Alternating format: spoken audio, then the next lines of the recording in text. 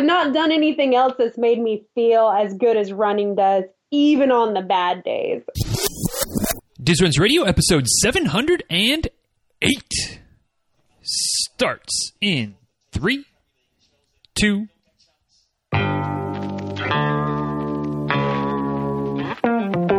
Welcome back to Diz Runs Radio, where I talk with runners from all corners of the running world about running, life, and everything in between.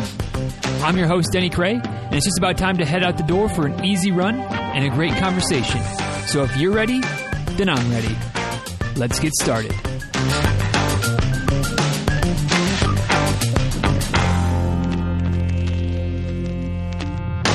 Hey guys, real quick before we dive into today's episode of the show, just want to let you know that today's episode is brought to you once again by my friends over at Exoskin, who really make some of the best base layer type of gear, and honestly, a lot of it you can wear, it's not just base layer, it can be the layer, especially as temperatures start to warm up. Great gear to wear, sweat wicking, super comfortable, chafe free, blister free, all that good stuff, and best for last maybe? Also comes with a 30-day guarantee, money-back guarantee. So wear it, abuse it, take it out there and use it. And if you're not happy, they'll give you your money back. So what have you got to lose? Literally nothing. You might just find that you got some really good gear. And if you disagree for some reason, I don't think you will, but if you do, all you got to do is get in touch with them, and they'll send the gear back. They'll send you your money, and no worse note for the wear. So if you want to check it out, exoskin.us is the website, and certainly make sure you use the code DizRuns at checkout. It'll save you a few bucks, and it'll also make sure that they know that it came from here, so that they know that their advertising dollars are going to good use. So exoskin.us, DizRuns at checkout, save 20%. And now let's go ahead and dive in to today's episode of the show. Hey guys, today I'm going a few easy miles with a woman that definitely comes highly recommended from past guest Jacqueline Riccio. And after stalking her on Instagram for a while and checking out her website, it's pretty easy to see why I'm pretty confident we're going to have a great chat today. Today's guest has been a runner for the majority of her life, although there's a little gap in there where she didn't do as much running, which we'll probably get into at some point. And more recently, in the last couple of years, she's also become a coach, RRCA running coach, to help other runners reach their potential and do what us coaches do to help runners succeed. And y'all know that I love talking shop with another coach any chance I get, and I'm certainly looking forward to doing so today with Ms. Lindsay Cope. So thanks for joining us today, Lindsay. Really appreciate it, and welcome to the show.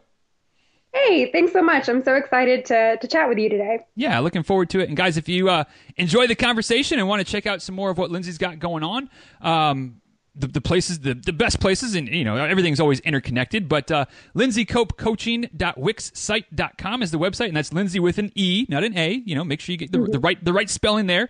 copecoaching.wixsite.com, and on Instagram and Facebook, on the socials, it's the same handle, at Lindsay Cope Coaching, again, LINDSEY COPECOACHING. Spelling it out for you, so there's no excuses. Lindsay Cope Coaching. And we'll have everything linked up, as we always do, in the show notes. And for today, you can get the show notes at dizruns.com/709. So if you're out on the go, forget which spelling of Lindsay or whatever it is, whatever your excuse is, you have none, because you just know. Go back to the show notes. We've got links all over there. dizruns.com/709 for today's episode. So, Lindsay, the way we always start off the conversation is with a pretty simple question that for some folks, it's a pretty easy one to answer. For some folks, I'm pretty much able to kind of guess that I think I probably know where they're going to go. And for some folks that I kind of think maybe, I don't know. I don't know that I know that I have a good idea what your answer might be. But some people, it's a little bit more of a tougher question to answer because there's so many good distances. But it's just to simply ask, what is your favorite distance to race and why? Yeah, so this one's pretty straightforward for me. The marathon is definitely my favorite distance to race. It was the first major race I did, my first marathon I did when I was 17. I've done 8 more since then, and I've always seen myself as more of a endurance runner than a speedy kind of, like 5Ks for me they're over before they start and they require a lot of speed, and that was just never my jam. I did track for one semester in high school. And my coach was like, yeah, you're going to run the 2 mile because I couldn't do anything shorter. I just didn't have that burst. But yeah, I love the marathon distance. I've started doing more ultra racing as well, because really the endurance is my jam. First marathon at 17. That definitely jumps out as something I'd love to dive into a little bit more, and probably for what you could imagine would be the obvious reasons. We hear every so often, and I've bounced this off of various people before, especially those like you that ran first marathons. What a lot of people would say would be quote unquote too young. But what got you going? Or I don't know. Take us back to that point in your life where still in high school. Training for a marathon, not something that's super common. What got you going to running that long of a distance? Because I mean, again, feel like at that age, long distance might be 5K, maybe 10K, maybe half marathon, but marathon, like no, that's too much for a young person to run. Where did that seed get planted for you? Yeah, well, my dad has been a runner for 20 years, something crazy. And he actually was a runner when I was like 10, 11, 12, and I would go bike with him. And so I kind of transitioned into running by watching my dad, and then we would run together and we raced some local 5Ks. And then as I got older, I was following, back then it was blogs, just old enough that Instagram wasn't around when I was in middle school and high school. But I followed a lot of blogs of people who did marathons, and it really just kind of stuck out to me as like, that seems really cool. I want to do that. That seems like the marker of like a runner, of like that endurance of 26.2. And I did, so I was homeschooled for most of my high school, and then my senior year, I went to the public school, and I missed the cross country season, but I joined the track season. And like I said, I was not ever a speedy runner. And so I left there and I started doing cross country in college. So I started freshman year of college when I was 17. So I spent the summer training for the marathon because it just got in my head that is what I wanted to do. And my dad was like super on board with it. He's kind of, we're both very competitive. So I feel like anytime I'm like, I'm going to go do this, he's like, well, I have to do it then too. So we both started training for that, and it was nice to have that kind of buddy system and be able to spend time doing that. And then when I showed up for my first couple of weeks of cross country, my coach there was like, wait, you ran the 16 miler? Was that really you? I was like, yeah, that was really me. Like, I'm also training for this marathon. Can I do both? And kind of begrudgingly, he was like, yeah, I guess you can do both. So I had my first marathon lined up for October. So I started training for that really in January. I just gave myself as much time as possible because my first double-digit run was actually January of that same year. 2010. So I did a 10-mile run in January in ice, in snow. It was such a fun run. And I was like, okay, I can train for this marathon. I can do it. Wow. Okay. So lots of things to kind of put together there. I want to go back to the college cross country coach. I worked for a couple of years when I was in grad school at Middle Tennessee State University with, like, I'm an athletic trainer by trade. So I was working with the, Division I track cross country teams. And, I like to think we had a pretty laid back cross country coach, but I feel like if somebody would have come in the fall and said, oh yeah, by the way, coach, I'm not going to be able to run in this meet this weekend because I'm running a marathon, that probably wouldn't have gone over so well. So you said he kind of begrudgingly said it was okay, but was that the point of friction that I envisioned in my head, or was it really kind of like, all right, well, whatever, I guess that's what you're going to do? I wasn't, again, not a speedy runner. I'm just throwing that out there. I was a walk-on to the team. So I think he knew that I enjoyed running, and he saw me as having a place on the team, but I was not one of his top runners. So I think that made a huge difference. Gotcha. Like, I think if I was one of the top, 5 females on the team, he would have been like, hey, you got to decide your priority here. Right. Because, it's really challenging to do the really fast short runs and then the long kind of endurance at the same time. And But because I was lower on the team and less of a priority, I think he kind of let that slide and was like, sure, you can try and do both. You just still have to show up for all the practices and, follow our coaching plan. And then on your long run days, you can go run with the guys instead of the girls. Gotcha. How did that play out for that year? And I don't know, did you run beyond that in cross country where like having that long, much longer than what you would compete at for distances and training for a marathon? Did that seem to help you, as far as the college days went?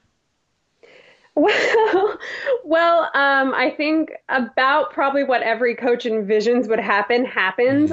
So I did get faster and I did do the endurance. And then about a month before the marathon, I injured my Achilles, and couldn't run. Like I could barely walk. So pretty much what you would expect to happen when you're doing that kind of contrasting kind of training happened. I was overtraining, overdoing the speed, overdoing the long runs, increasing too fast, and it just hit my Achilles, and I was down for about a month before the marathon. So which marathon was the first one?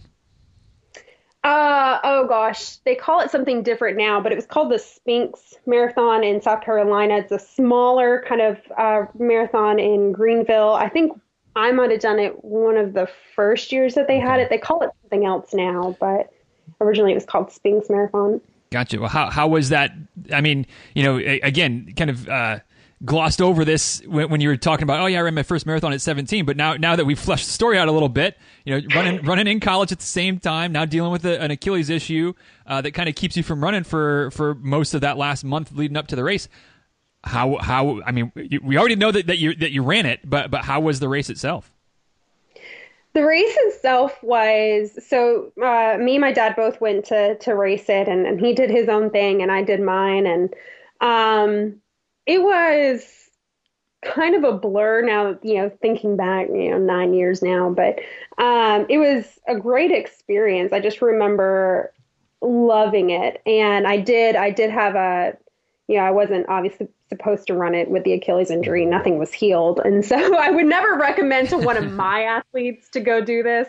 But of course we're better at, saying the classic "do as I say, not as I do" coaching advice. I'm guilty too. So yeah, good company.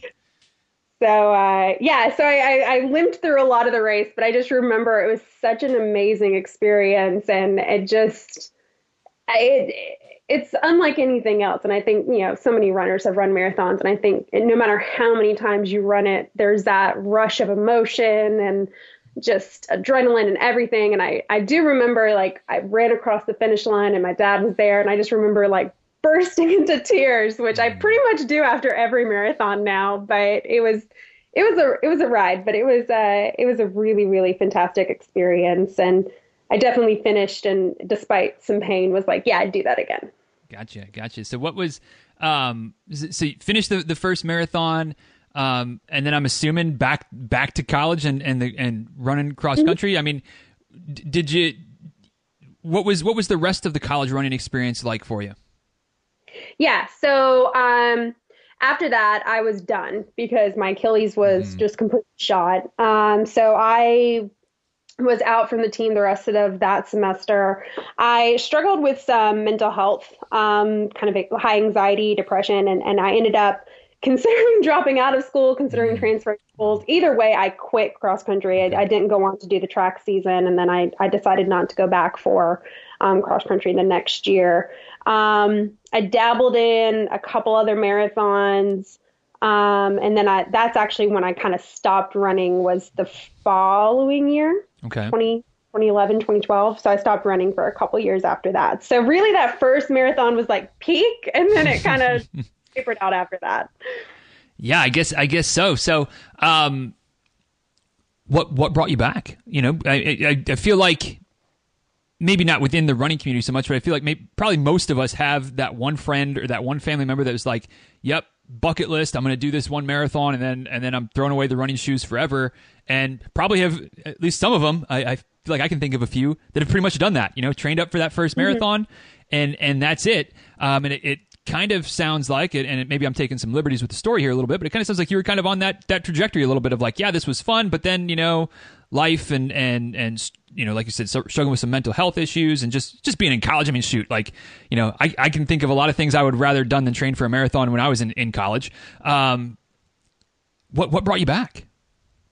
Yeah. So, in 2015, that's when I moved to Chicago to pursue my master's degree. And, it was just kind of one of those very random, I was there. I was in a new city. I didn't know anyone. I was like, you know what? I'm just going to go run. I'm just going to see what that's like. And so I went out for a run, and it was really fun to see the city that way. And it was a good experience. And, so that is about the time that Instagram really had started and more people were getting on it.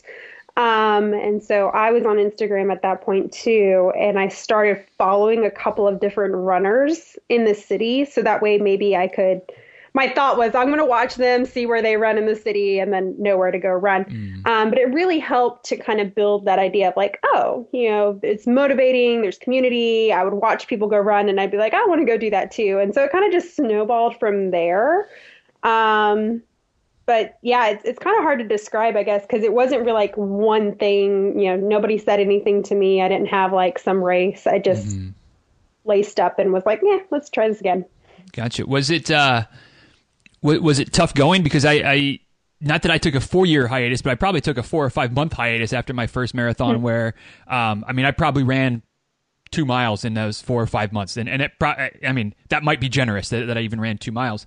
And I can remember, not as vividly, but I can certainly remember getting back out there and being like, well, hell, like what, last time I ran, I went 26 miles and now it's like, I can't go 2 miles. Was there some of that type of struggle, or what was coming back into running? Was it difficult? Was it kind of frustrating to be like, wow, like I've taken so much time off, I'm pretty much starting from square one? Like how did that play out? I definitely knew I was starting from square one, but it was not a shocker or surprise after 4 years away from it and 4 years of not living a very healthy lifestyle, I would say, to kind of put it nicely. And so, yeah, it was, I'd run a mile, I'd run a couple of miles, I'd walk a couple of miles. I went much, well, again, I never was an incredibly fast runner. And so I went probably the same pace, but yeah, the build up into it took a while. I know it took me a couple months before I got back in the double digit kind of runs. And then I decided, I was super naive at that point. I was like, oh, I'm going to do the Chicago Marathon because I'm here in Chicago. That's obviously not how that works. So I missed the ball on that one, but I was like, okay, well, what else could I do here? And so they had the Chicago, there's the lakefront in Chicago. And they held an ultra, a 50K and a 50 miler on the lakefront. And so I was like, well, if I can't do the marathon, I'll just sign up for the 50K. Solid logic right there. Oh, yeah. Really, really just brilliant. So that gave me, 5 months, 6 months, something like that to train for that. And so that was kind of my build back into it. Gotcha. Wow. Well, I'm not going to leave that just hanging. So, your second big race, if I'm, again, correct me if I'm wrong, I feel like I'm putting the pieces together here. Second big, long, marathon-ish distance race was in a marathon. It was a 50K. First big race coming back after, several years off. How did that build up training process? Were you questioning your sanity? Because I don't like to shine the light on me here, but it was like, when I ran my first marathon or first ultra, like I got through the marathon distance, I was like, wow, I feel pretty good. And it was like, as soon as I took like that step into 26.3 and beyond territory, it was just like, what in the hell have I gotten? Like, this is miserable. Why isn't the race over with yet? So what was that first ultra with still being I don't want to say new, but like, it's not like you had done a dozen marathons at that point. Like you just done the one. Right. Now you're doing a 50K. What was that race like? So I will go back and say I did one other marathon before I kind of completely stopped running. It was not trained at all. It took me, I think, 5.5 hours. It was a painful experience. And that was in North Carolina. So I did run that marathon. Okay. But yeah, it had been a while since I had raced anything. So I had no idea what I was doing. I looked up an ultra training plan online and just was like, sure, I'll do this. Started running just running a lot. And then, of course, my dad right there, competitive as can be, was like, well, if you're going to do it, I'm going to do it. So he had signed up for the same race. And, you know, in the training plans, they typically have you run close to a marathon distance, if not a marathon distance, to train for the 50K. And we were like, well, why don't we just make that a race? So me and him went and ran More Cowbell in Missouri when was that? September, maybe? I can't remember. It was like September. It was close to the 50K, which was at the end of October. Okay. And I PR'd that. Actually had sub 4 hour with that. So I was pretty happy and like, okay, I'm gonna do pretty good in this 50K. The 50K itself is one of my most memorable races because, you know, with Chicago at the end of October, you never know what you're gonna get. We got a 30-degree day for the high, pouring rain the entire time, and right there on the lakefront. So wind cutting through, of course. And it was an out and back. It was 3 out and back loops. Oh, boy. So it was out and back in the rain. And it took us 5 hours and 5 minutes. I remember being really mad that I wasn't sub 5. And so, yeah, that was, I mean, we got done and we were shaking. We were blue. We couldn't move anything. We were miserable. But it was, I remember definitely hitting the marathon distance and being like, why did I sign up for this? I think we asked ourselves that like 20 times in that race. Like, why do we do this to ourselves? Yeah, when the weather turns literally sideways, I feel like that's a question that we've all been out there before, whether it's a race day or a training run, and going, what are we doing? Why are we doing this? Why are we putting ourselves through it? And then you get that next run when it's beautiful weather out, and you're like, oh yeah, this is why. So getting back into it now, kind of climbing the ladder a bit. I don't know if compare and contrast is quite the right way of saying it, but whatever. We'll roll with it. I'll say compare and contrast. You know, at this, and we'll go to present day. You know, now at this point, if memory serves, from looking at the website, you've done 8 or 9 marathons, 3 I think 50Ks and a 50 miler.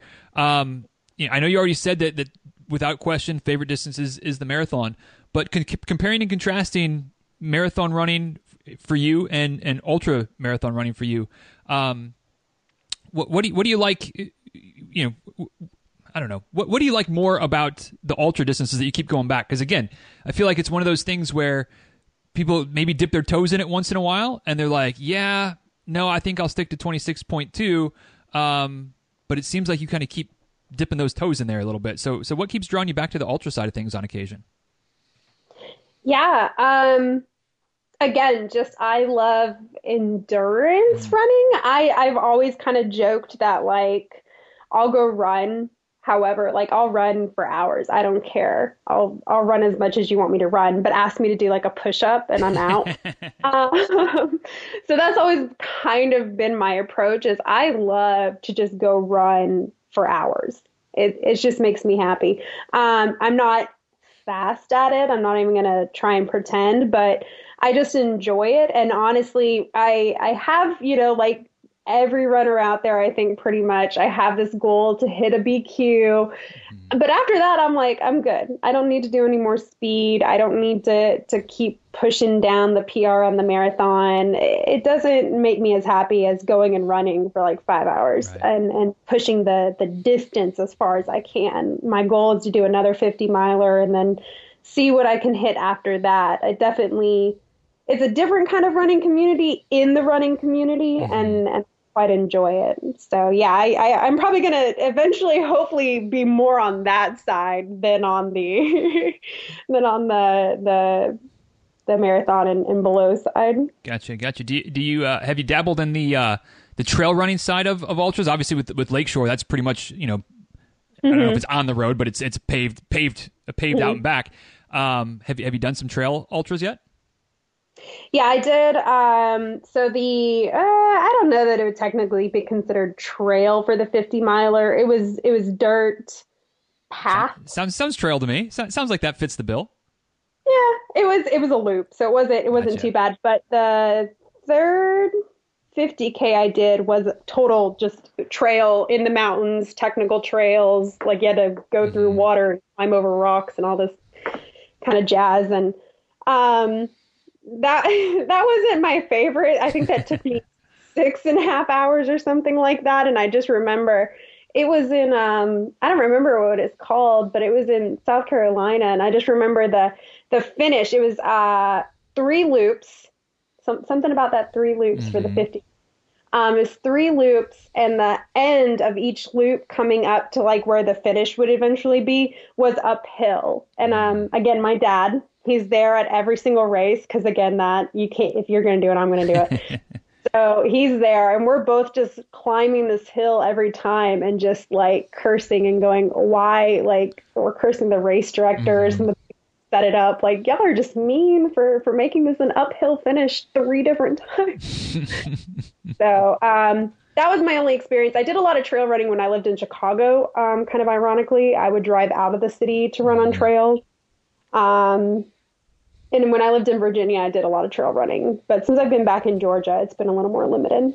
Gotcha. Yeah, it's I don't know. I mean, I'm in Central Florida, so even our, kind of like how you said, I don't know if that 50 mile counts as a real trail. Like that, those are our trails too. So I get you. But yeah, it's a whole different, in my opinion, at least my view, it's a whole different world when you start looking at trails and how all of a sudden, I mean, because with road running, for the most part, 26.2 is 26.2, and yeah, some are a little bit hillier, some you got to climb a little bit more, but it's all runnable. It's all roads, a little bit more standard. But boy, you start looking at trail running, and it's like 150K might take, like you said, not I'm not fast either, so it's like this 50K might take you 5.5 or 6 hours, and the next one might take you 10 hours, and it's like, well, what the hell? Well, that's the course, that's the trail. So there's so many variables, but yeah, it's a different, like you said, it's a different section of the community, and it's a lot of fun to get out there and just go and be out there for whether it's all day or sounds like you're kind of inching towards being out there all night and all day and all into the next night and crossing off some of those really long distance races before too long. So enjoy it, and I can't wait to see what the future holds for you on that front. Oh, thank you. I'm excited. So, Lindsay, I want to shift gears a little bit. I'm sure we'll probably dabble back into some of the running talk as well, but kind of talk into coaching. But before we do, I want to take a second and just pay a couple of bills. Thank the folks over at Exoskin for their continued support of the show. And guys, as spring is springing, at least hopefully it is for all of you that are up north and have been dealing with polar vortexes and bomb cyclones and whatever the heck the weather gods have been throwing at you this winter. It's either starting to warm up or it's going to start warming up one of these days. And, one of the things that, I'm not trying to brag, but being down here in Florida, it never really gets to be winter. And I've been kind of in that in-between zone of like, it's not quite no shirt weather yet, but it's definitely not, I need something that breathes well. And since I've gotten on board with Exoskin and they've sent me some of their different options, different apparel choices between the socks and the shirts and things like that to try out, I'm really, really enjoying running with the Exoskin tops. The different, I've got a sleeveless version. I've got one with sleeves. I didn't get one of the longer sleeve ones. Probably should have. I could have enjoyed a long sleeve. I always enjoy a long sleeve t-shirt that breathes well. Not that this is a t-shirt. It's a dry fit, sweat wicking, high quality piece of equipment. I mean, really, it is. It's a great piece of gear. And one of the things I love most about it, and I've put this to the test for you guys. If there's anything that I'll do for y'all, and Rebecca isn't always on board with some of my experiments here, but I've worn the Exoskin socks, I don't know, probably 8 or 10 runs in a row before washing them. And based on whatever their guru witch doctory technology is that they have, it's all patented. So I don't know if you can figure it out. It's something with copper woven into the fabric. The stuff just doesn't smell. And I'll admit, I don't have the best sense of smell, but my wife does, and she didn't complain. So, if you want to get yourself some good gear that, you don't, not that I'm encouraging you to not wash your stuff every time you go for a run, especially as the temperatures get warm and you start sweating like crazy.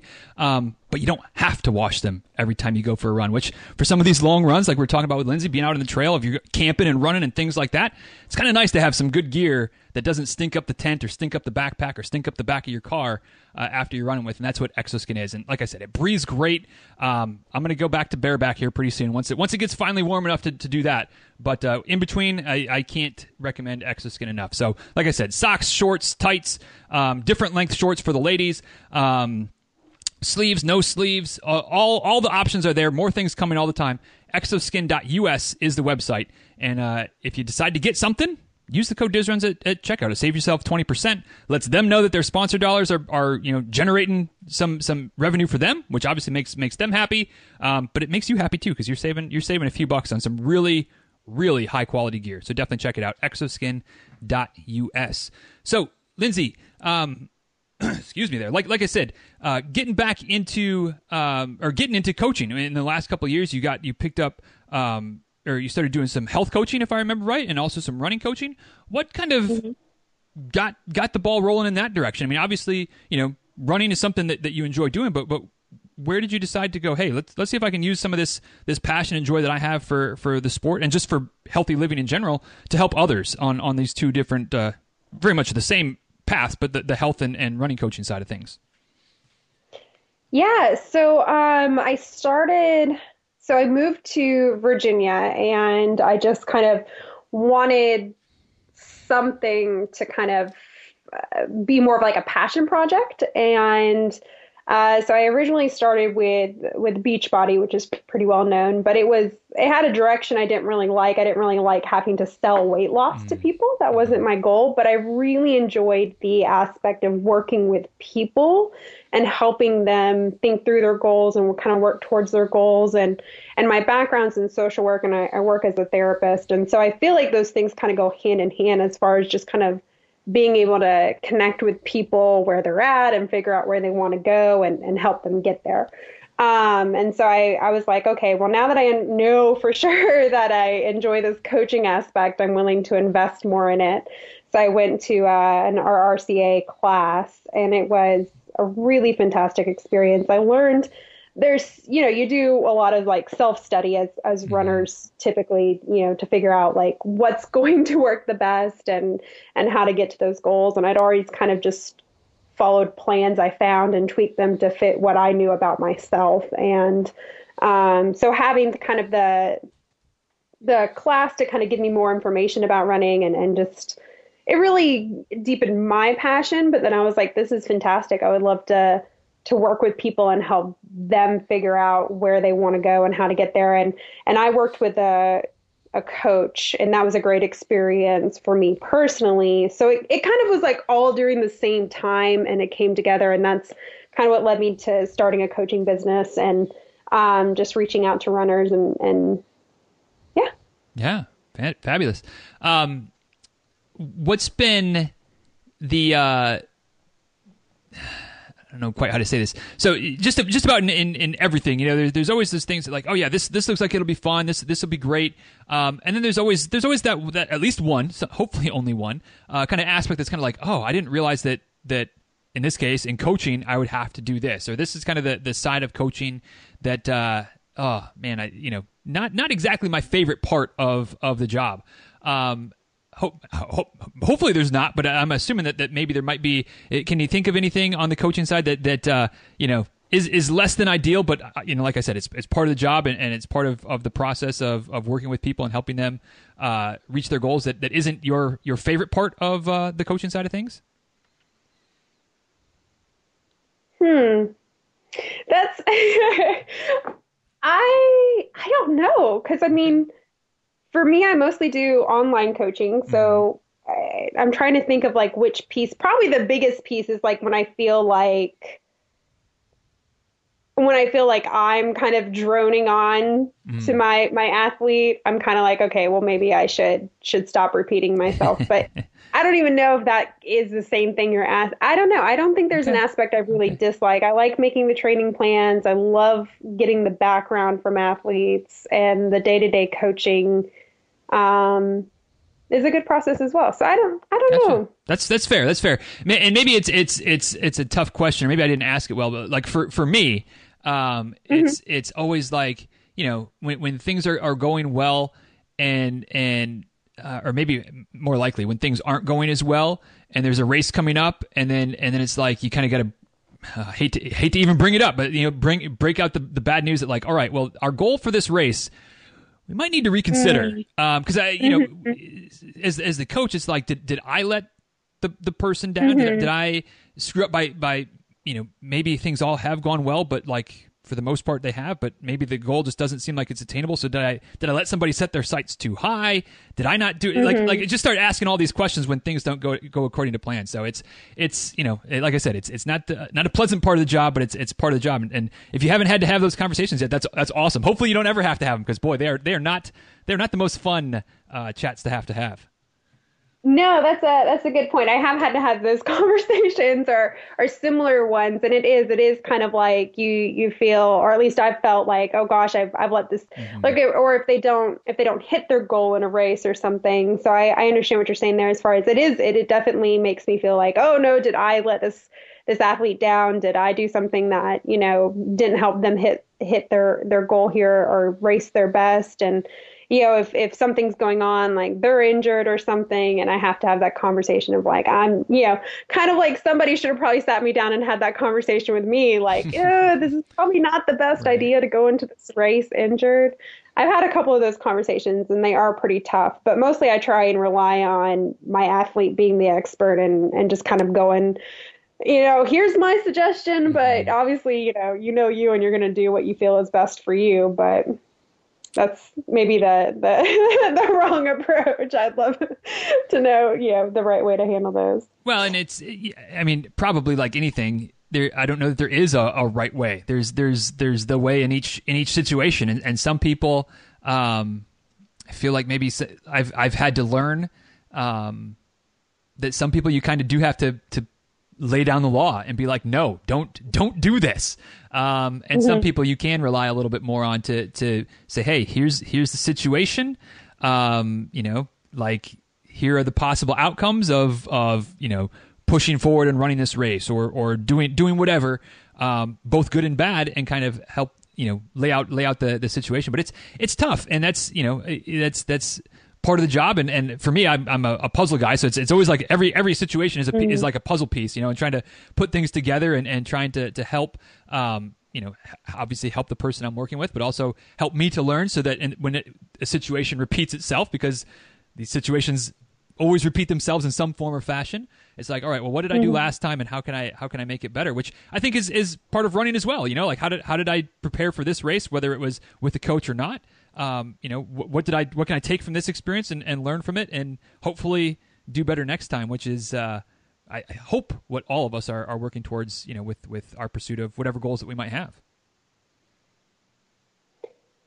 Yeah, I think that's a great point. And I'm sure I'll have more of those conversations as I keep going.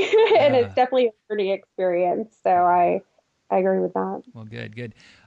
As a coach, how is being a coach now? And if my dates are correct, going on about 2 years now, how has that shaped or influenced your own running, or has it? Are you able to keep them fairly separate, or do the lines kind of get blurred sometimes, as far as like, you know, we talked about earlier, doing what I say and not as I do type of a situation? Yeah, you know, when I've kind of been preaching the same stuff to my athletes, I'm like, okay, maybe I should take the modeling route. So I do try to model, or, show some of the stuff that I encourage my athletes to do as far as recovery and taking that time and doing cross training and thinking through really what you want from a race. Still haven't fully managed to pull back from the do as I say, not as I do. But, and I definitely recommend, having a coach. Like I try to follow plans right now, just because,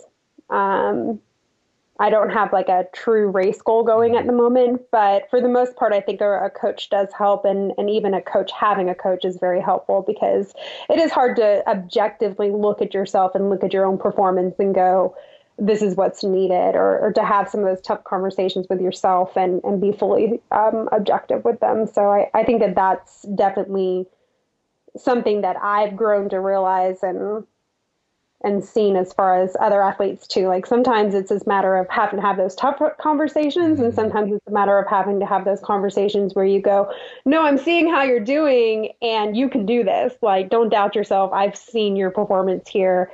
Let's, kind of be more positive in our outlook with this race. Like, you can do it. And sometimes it's hard to have those conversations with yourself. If you had a string of bad runs, you're like, I'm not going to do it. And so, yeah, I think that there's definitely been growth for me as I've seen, my athletes grow. Yeah, well, that's good. That's I think, again, the goal, always trying to get better on all facets of the job of running, of whatever the case might be. And speaking of the job, or having some of those conversations, just hearkening back to what you said, kind of working in social work and as a therapist, and I'm curious. I mean, I've had folks say before, like, they're bouncing things off of me and kind of, almost even saying like, thanks for being my therapist on this one. And I didn't really do anything. I just kind of let them, let them talk and chimed in a little bit, but tried to stay out of the way as much. But do you find that background also helps with some of the conversations and maybe the sport psychology side of running as well?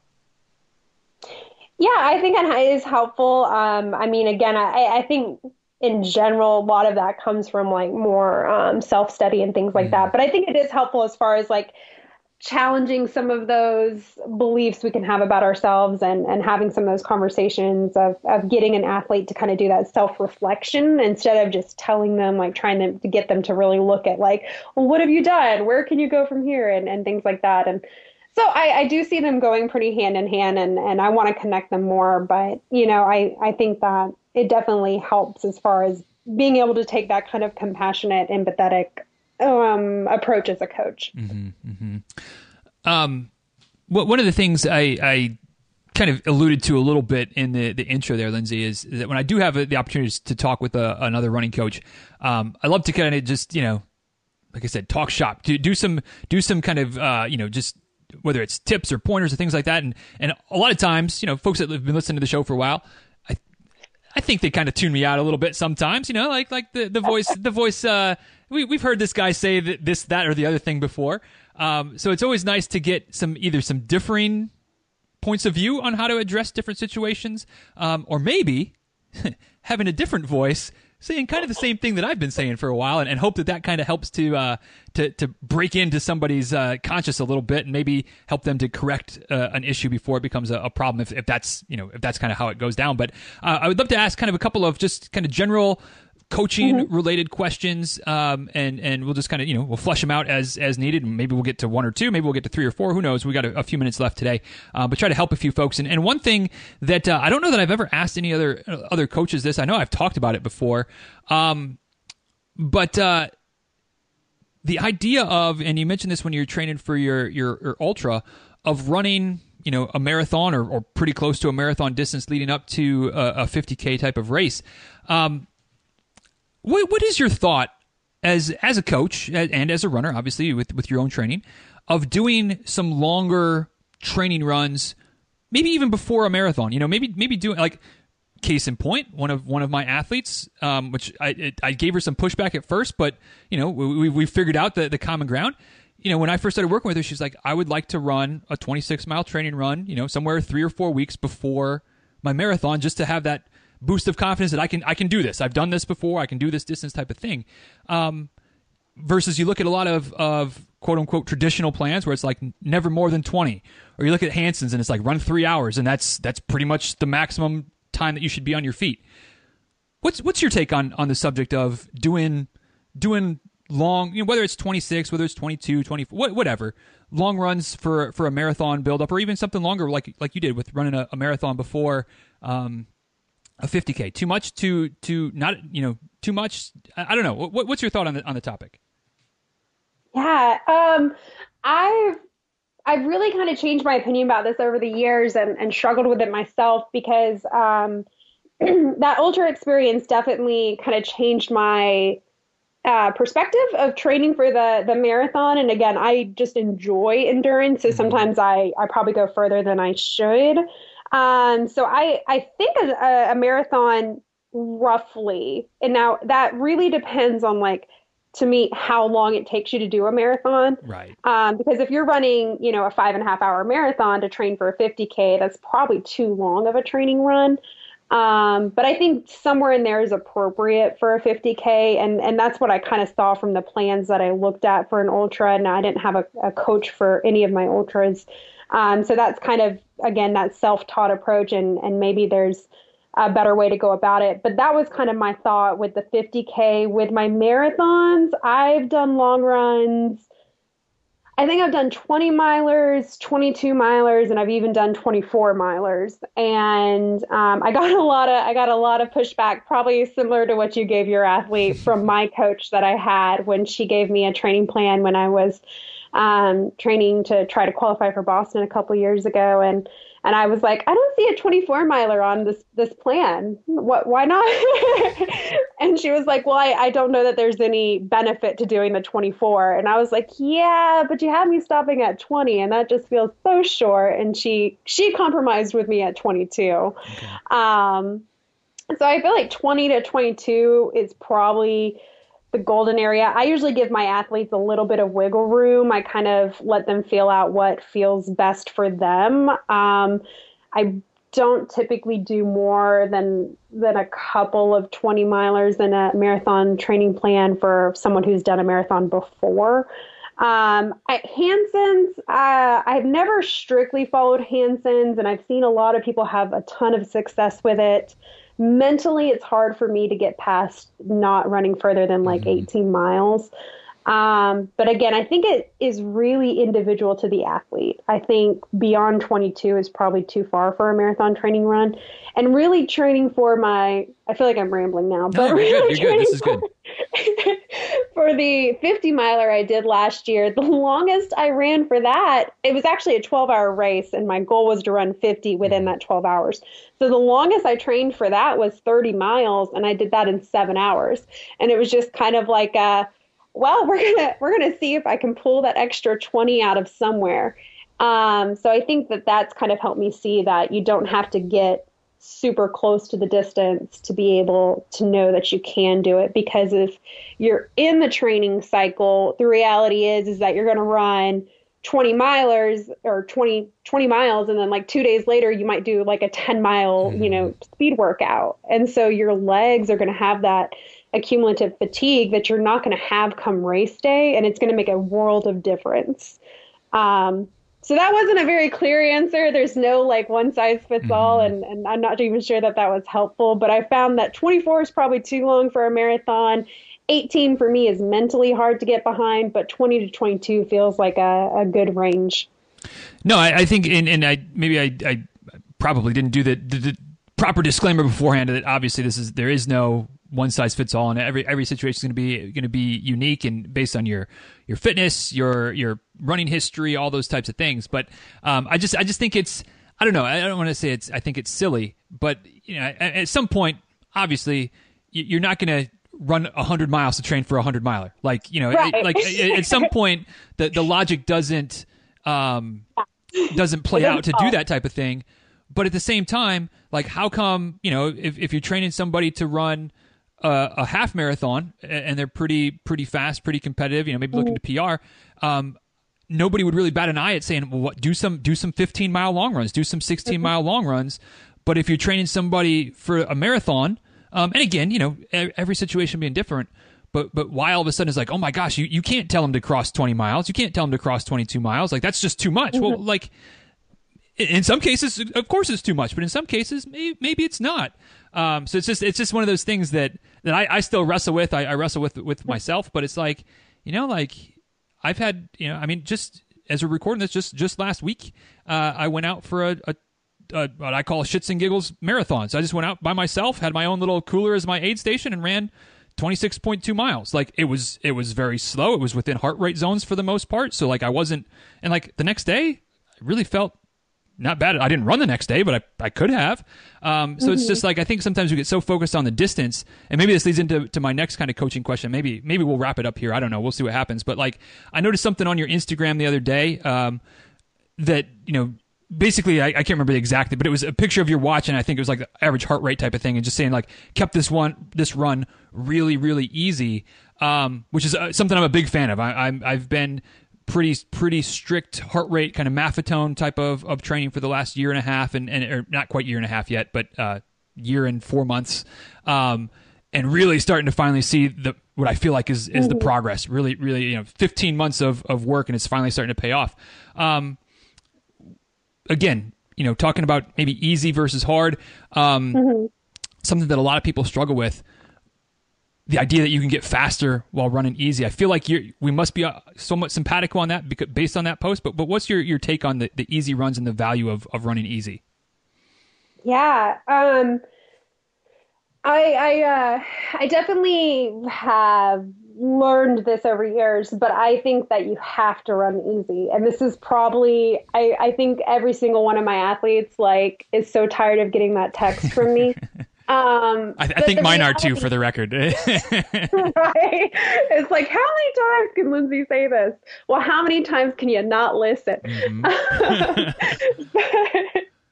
No, they're so funny because it's a mindset. It's like, well, I really, really, really want to hit this goal. So don't I need to push everything to hit that goal?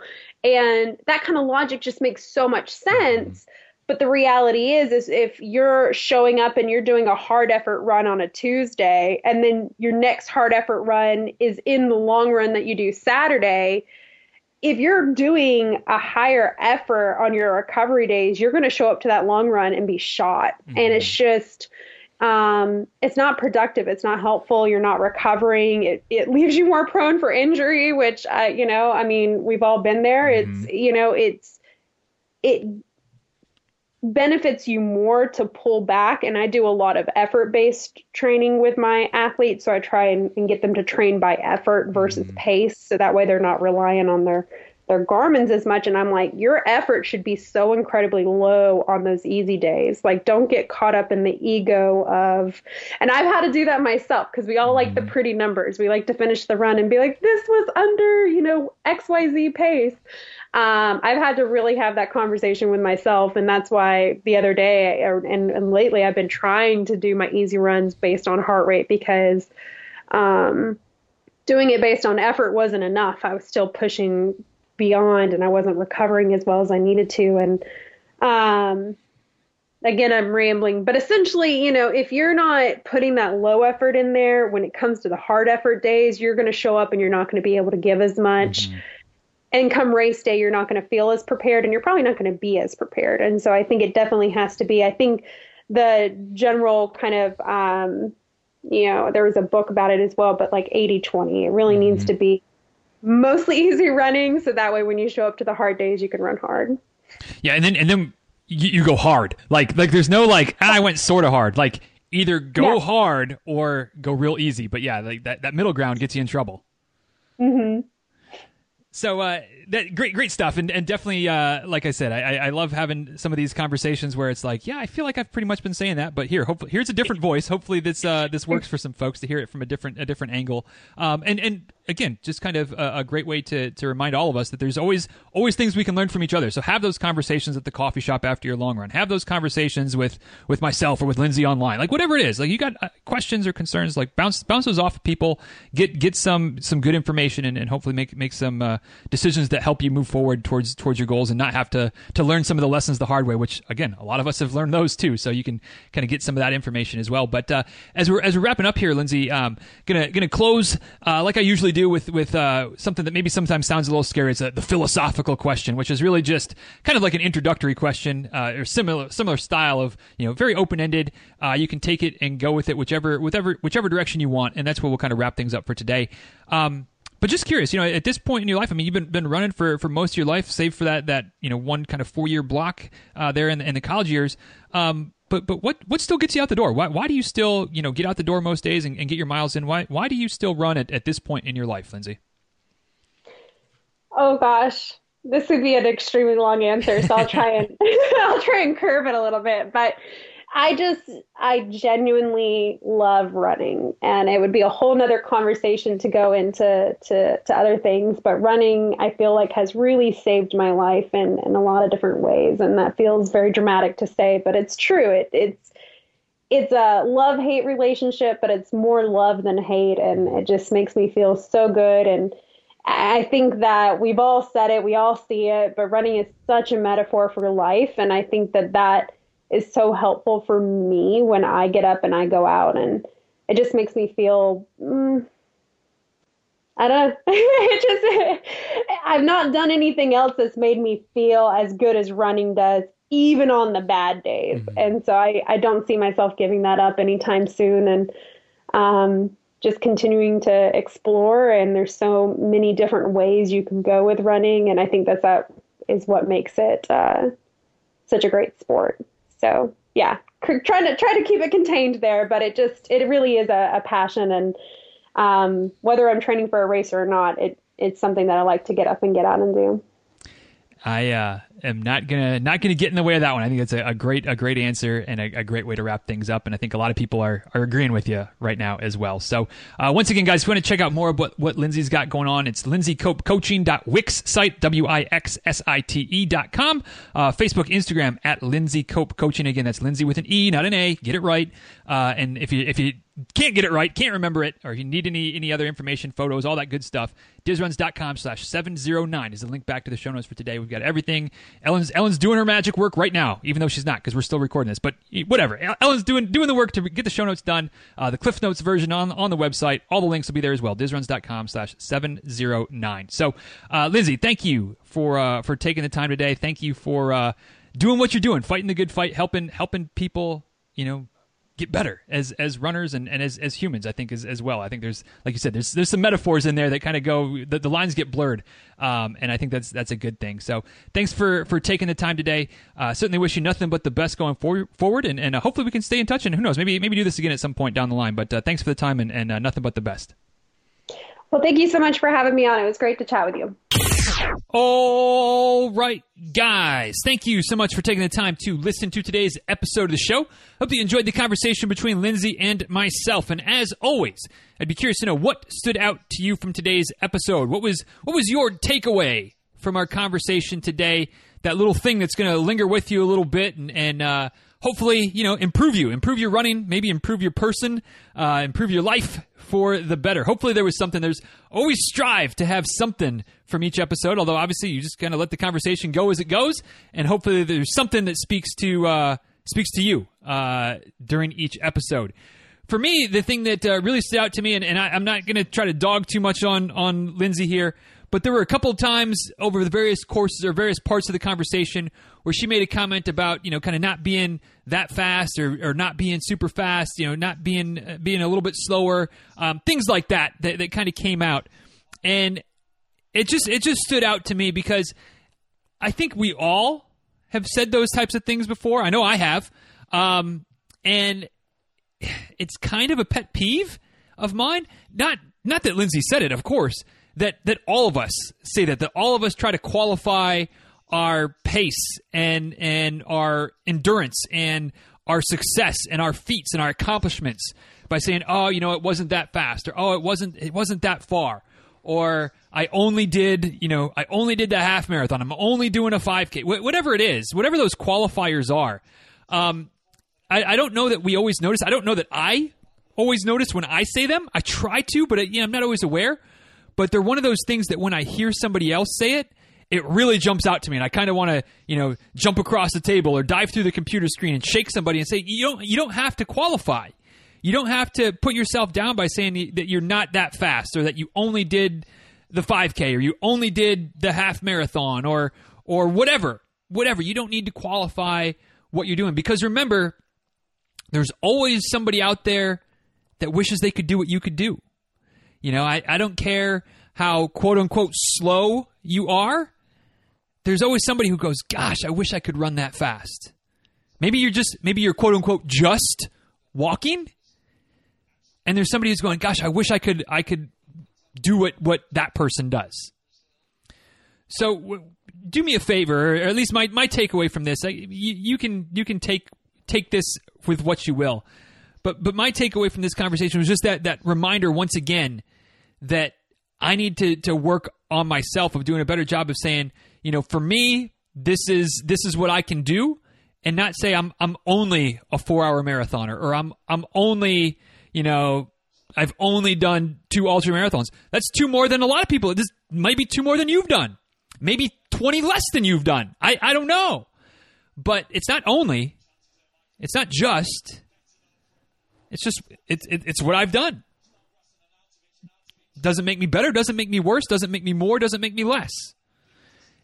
So my takeaway from this is to stop doing that as much as possible. Sometimes it just slips out. But try to be more aware of when I'm saying I just or I only. Because if you're saying that to somebody else who hasn't done that yet, maybe never will, it really sounds kind of douchey. You know, if I'm saying, yeah, I'm only a 4-hour marathoner, and kind of hemming and hawing and getting all upset that's quote unquote all I can do, and you're like, God, I'd just love to finish a marathon, it kind of makes my complaining, my self-deprecation probably makes you feel, you know, about a couple inches tall. And so we don't want to do that to each other. We don't want to make others feel less than, because again, none of us are less than, none of us are more than. We're all runners. Period. Full stop. And everything else besides that is just, you know, just the little characteristics, little traits that differentiate us. So do your best to not put others down indirectly by saying what you've only done, recognizing that there's a lot of people that wish they could do what we do on a regular basis. So that's my takeaway. A little bit of a sermon maybe there as well. I apologize for that. Not trying to make anybody feel bad, because like I said, I am as guilty of this as anyone. So just try to do some things. I'm going to try to do some things to be more aware of what I'm saying. But what about you? What stood out to you from this episode? Could be something similar. Could be something totally different. But what was it? What was that thing that stood out to you? Let me know. @DizRuns on Twitter. @DizRuns on Instagram. Of course, you can shoot me an email. DizRuns@gmail.com. And last but not least, you can head over to the show notes for today's episode, which you can find at dizruns.com/708.